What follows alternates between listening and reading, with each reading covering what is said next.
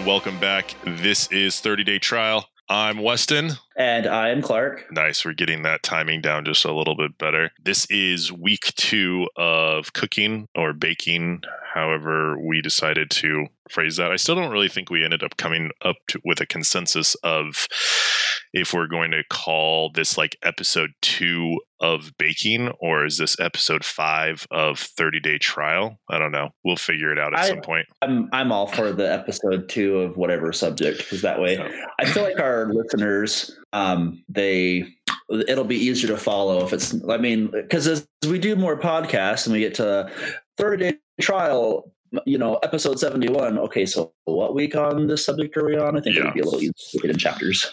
No, I agree.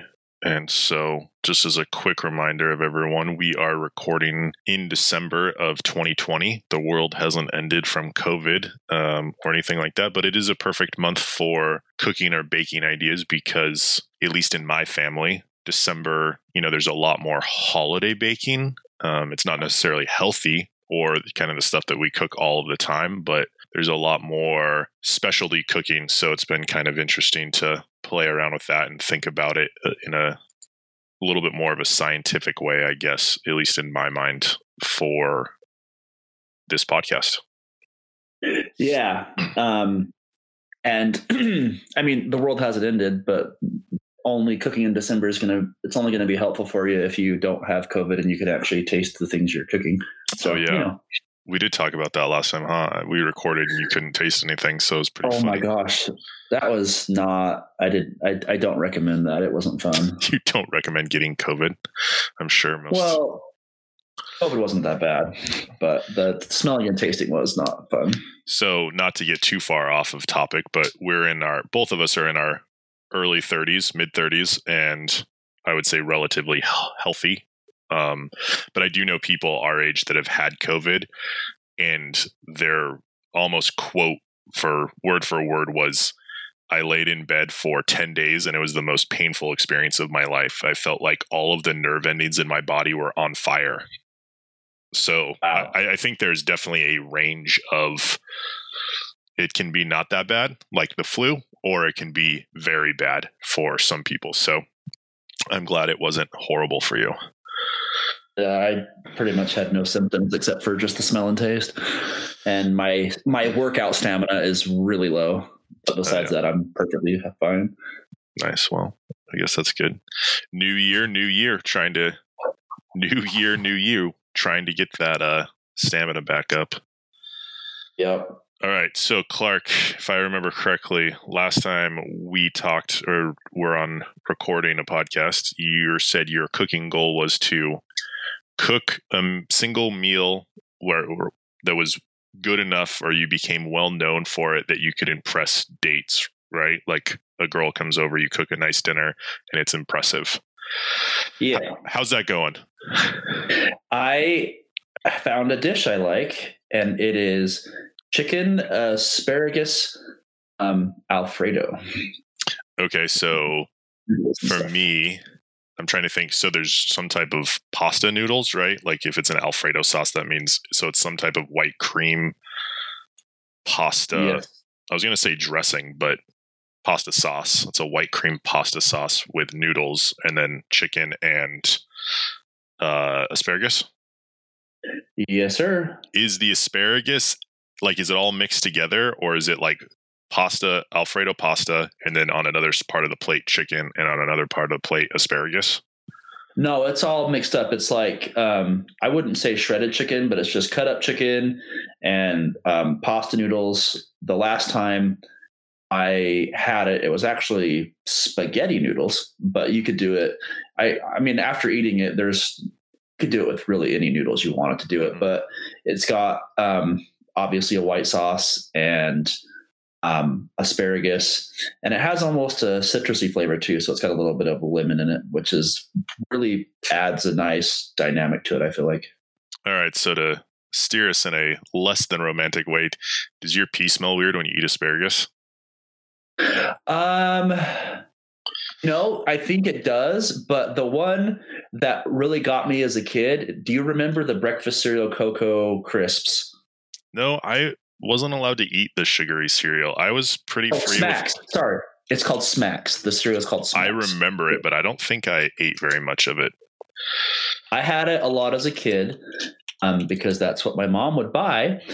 And that will give you instantly weird smelling pee. Like you will eat it at 7:00 in the morning and then you go pee at 8:00 and it smells funny every time, without a doubt. Weird. So I just quickly Googled. So my urine does smell weird after eating asparagus, and it seems like it hits very fast. And as always in our podcast, we very quickly get off onto tangents.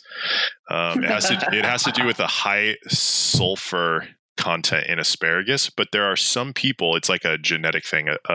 That's what I was trying to look up. I know it's not 100% of people that this happens to. I think it's a majority, at least of Americans, that have an odd smell in their urine after eating asparagus, but I don't have an exact percentage in front of me of who it happens to. So, or like what I guess that makes sense. So that's something maybe we can touch on that next time. Well, this is actually something we should consider for a podcast is learning about medical stuff, because something I've always wondered about is, okay, so they say you eat something and it takes 72 hours to get out of your system, right?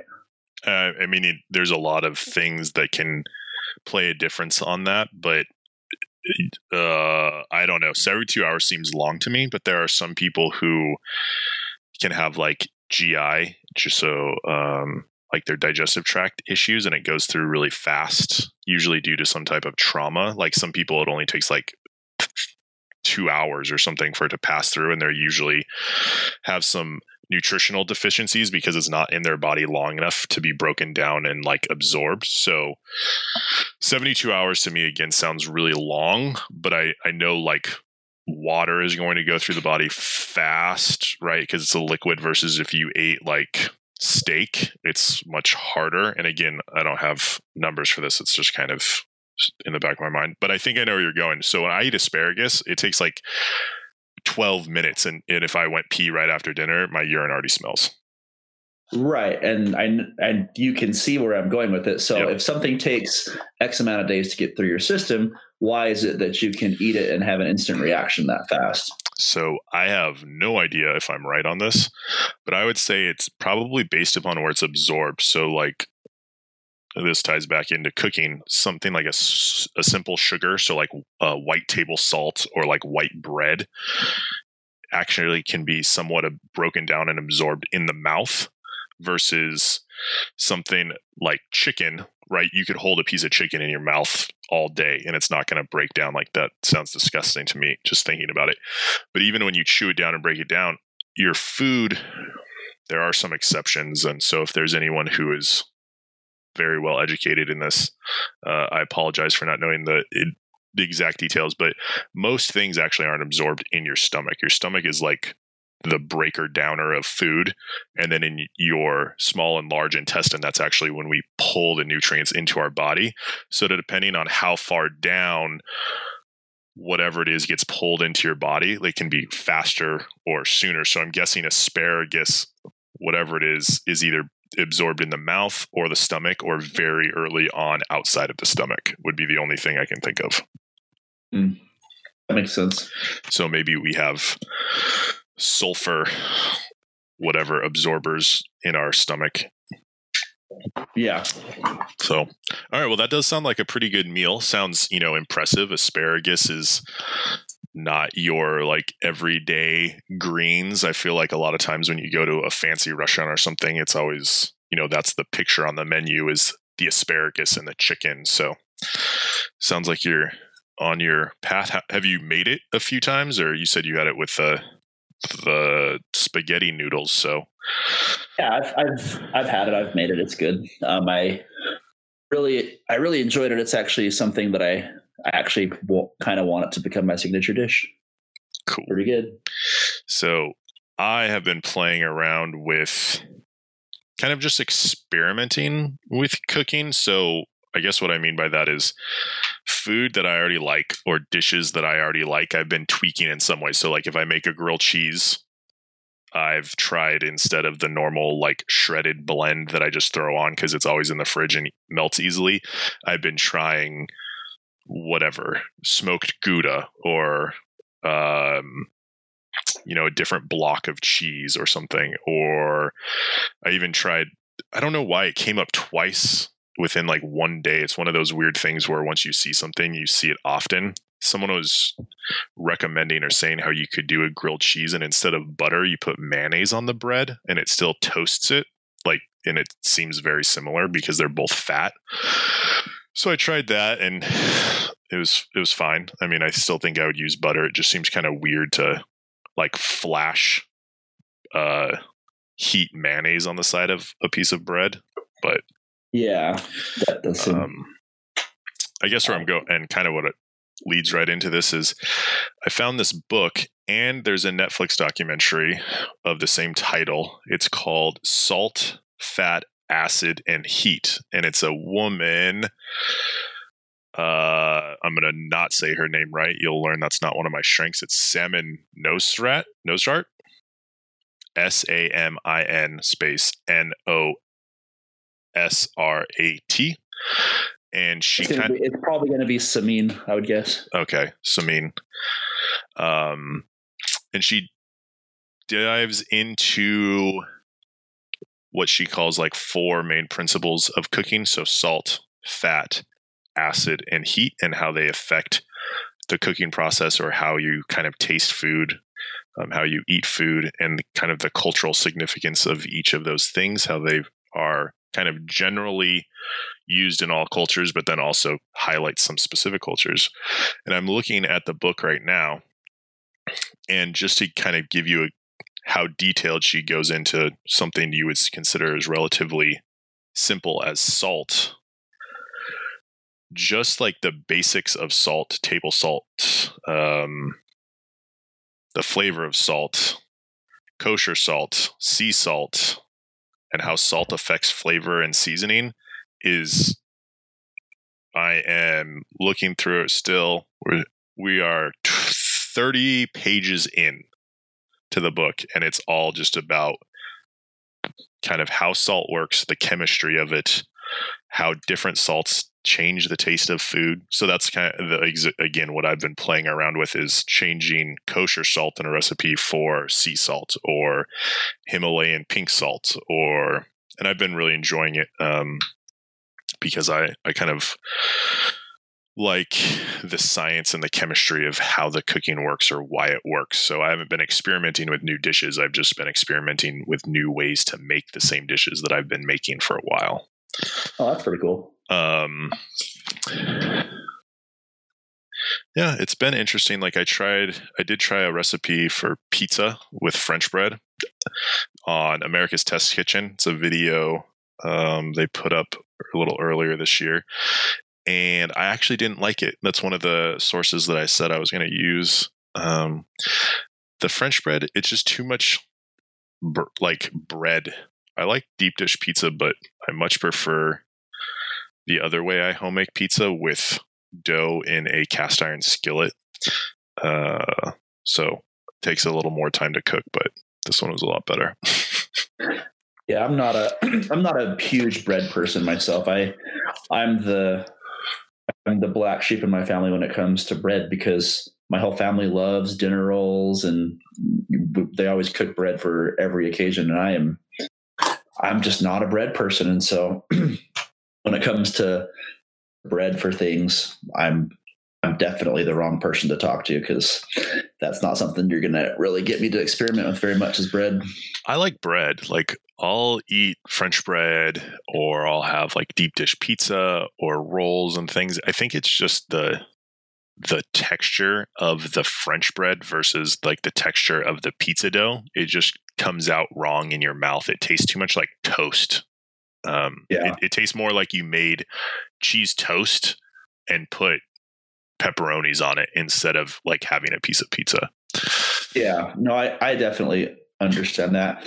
And for the record, I actually don't dislike bread. I actually like the taste of bread, but whenever I'm at a big family function and there's food, it's not that I don't like bread. It's that I see all the other items you can eat, and I consciously just have the thought, I'd rather get full on this stuff than have bread contribute to that equation. So I just think, yeah, it's good, but I'm just not going to touch it. So everything, when it comes to bread, everything just always sounds better than bread in my mind.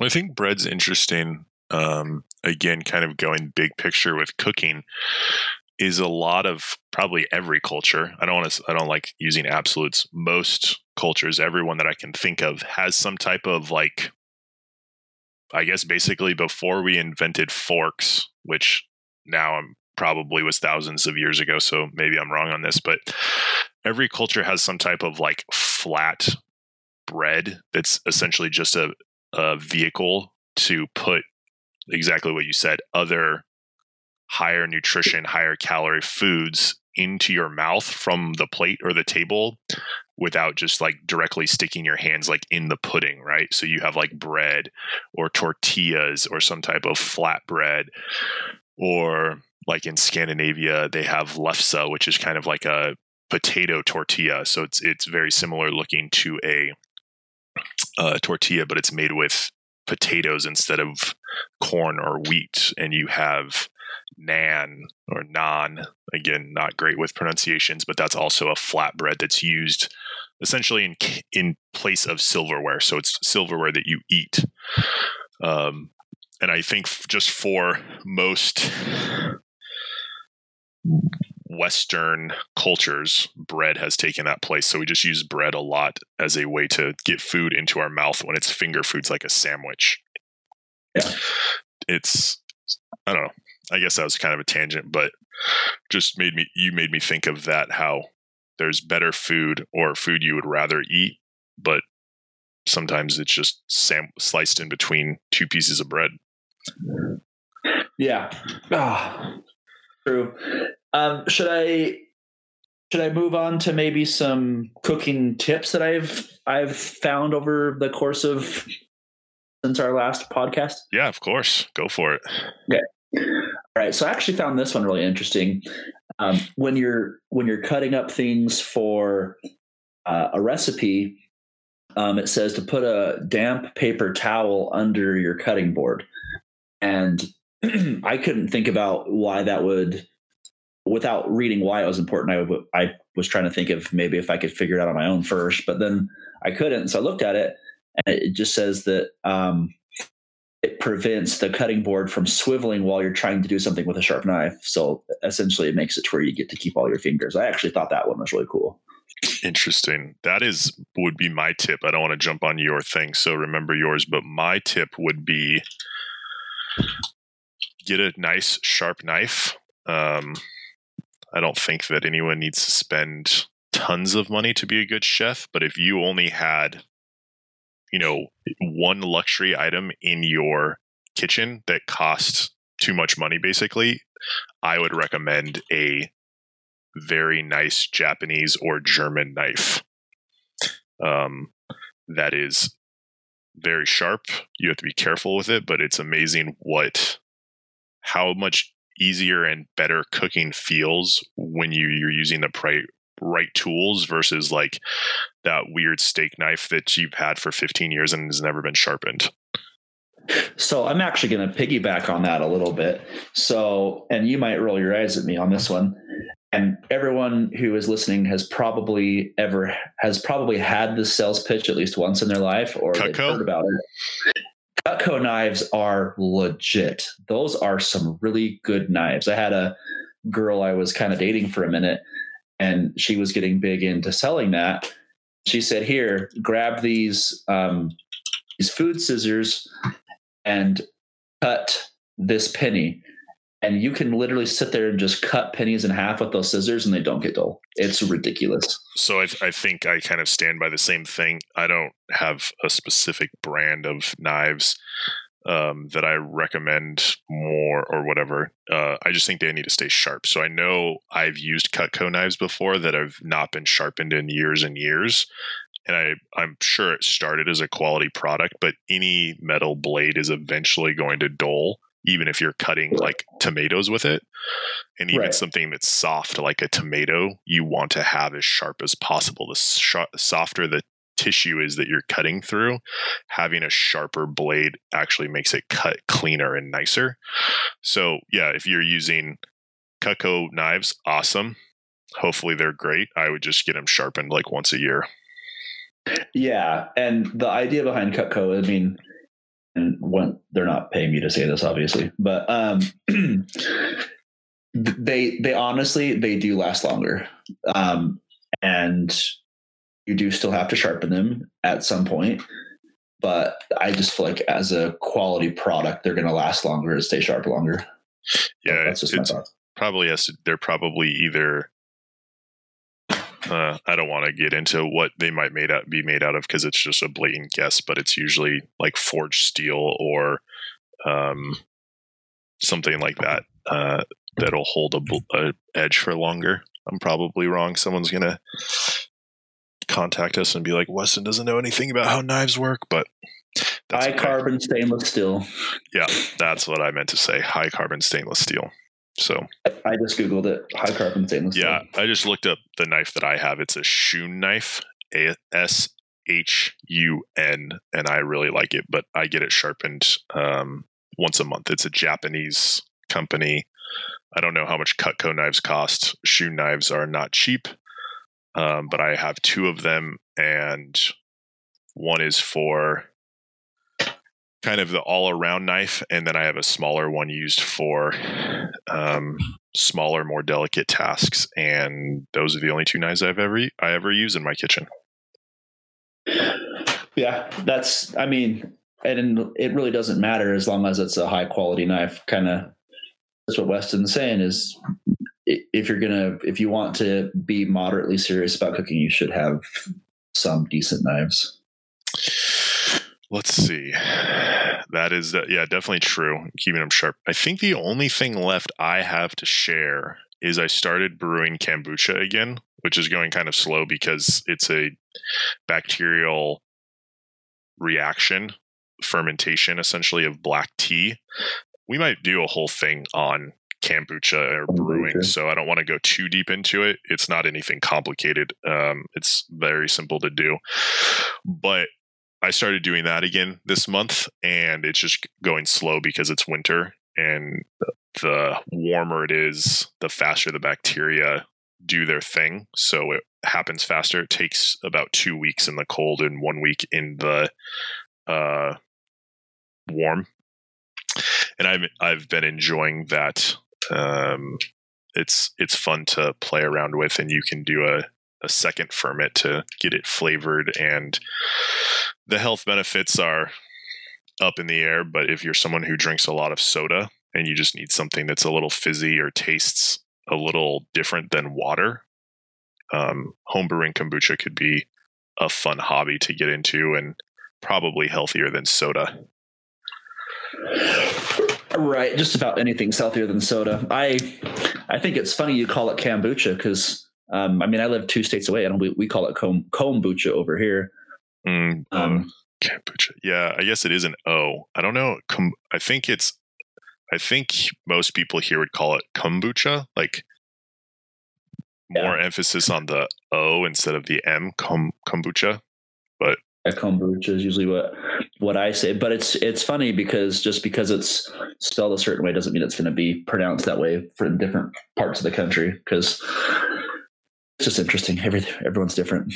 Well, has Utah modernized and started calling sugary carbonated beverage soda instead of pop, or do you still call it pop? I don't know if I've just gotten out of the habit of calling it pop because I've lived in like 9 different states since I've graduated high school, but I don't call it pop anymore. I call it soda, but I haven't paid close enough attention to know if people call it pop or soda. But I feel like with proliferation of the internet and social media and people being more connected, I feel like certain things do kind of die away in certain areas. You get a lot less localized culture with some things, and I think that's one of the things that's kind of gone away. Is I don't think I really hear people say pop anymore.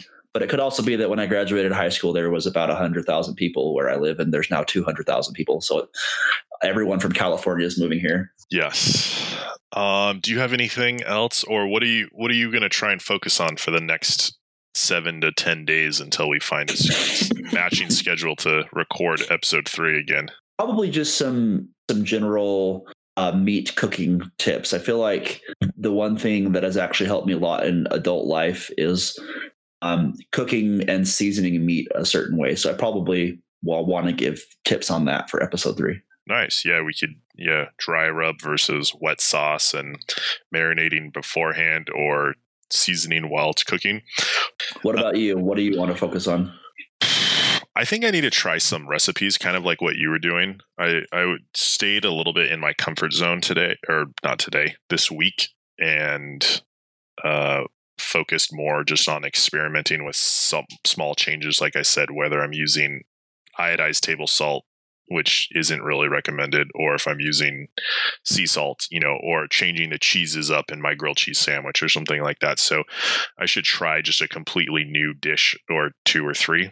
Have some fun with that. And a quick note, I think it's been about a month since I told everyone that I started a Roth IRA, jumping back to month number 1 where we talked about stock market investing. I have made 6 cents on interest.